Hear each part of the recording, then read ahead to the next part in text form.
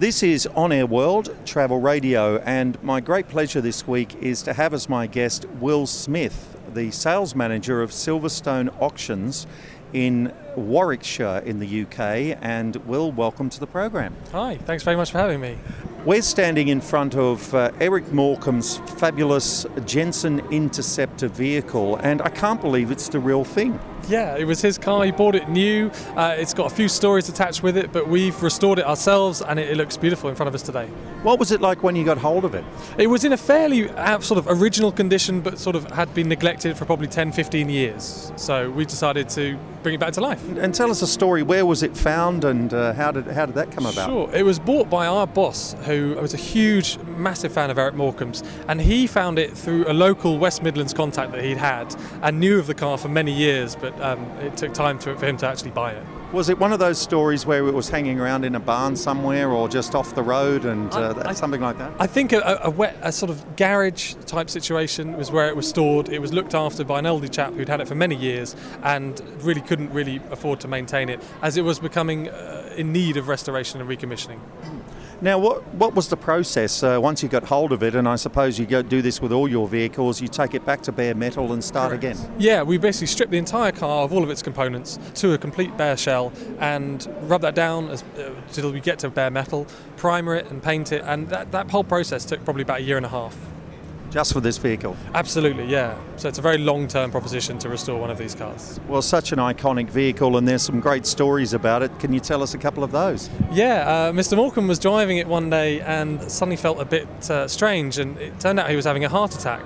So he pulled over to the side of the road and explained to a passing stranger that he was having a heart attack and that he required medical assistance. So the stranger jumped in the Jensen and took him to the hospital where Mr. Morecambe was treated for his heart attack.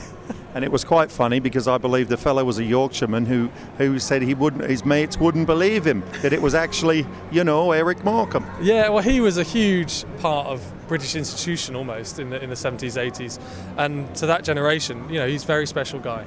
And this is a very special car. Tell us a bit about the car itself and the history of the Jensen background. Well, the Jensen Interceptor was actually a very advanced car for its day, and it employed four-wheel drive technology later in the FF version.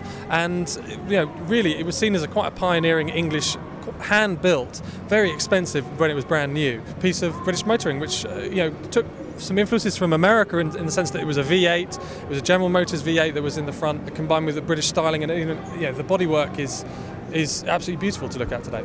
And what would the cost of this be, this Jensen Interceptor, in today's value? If you wanted to buy it, say, in the late 60s or whatever, when it was around, what would you have to fork out today for it? Today it would be in the region of anywhere from £50,000 to £150,000, depending on the car, the condition, the provenance, etc. This car obviously, is towards the upper echelons of that price spectrum, but that's because it's of its history, it's unique, and it's been beautifully restored.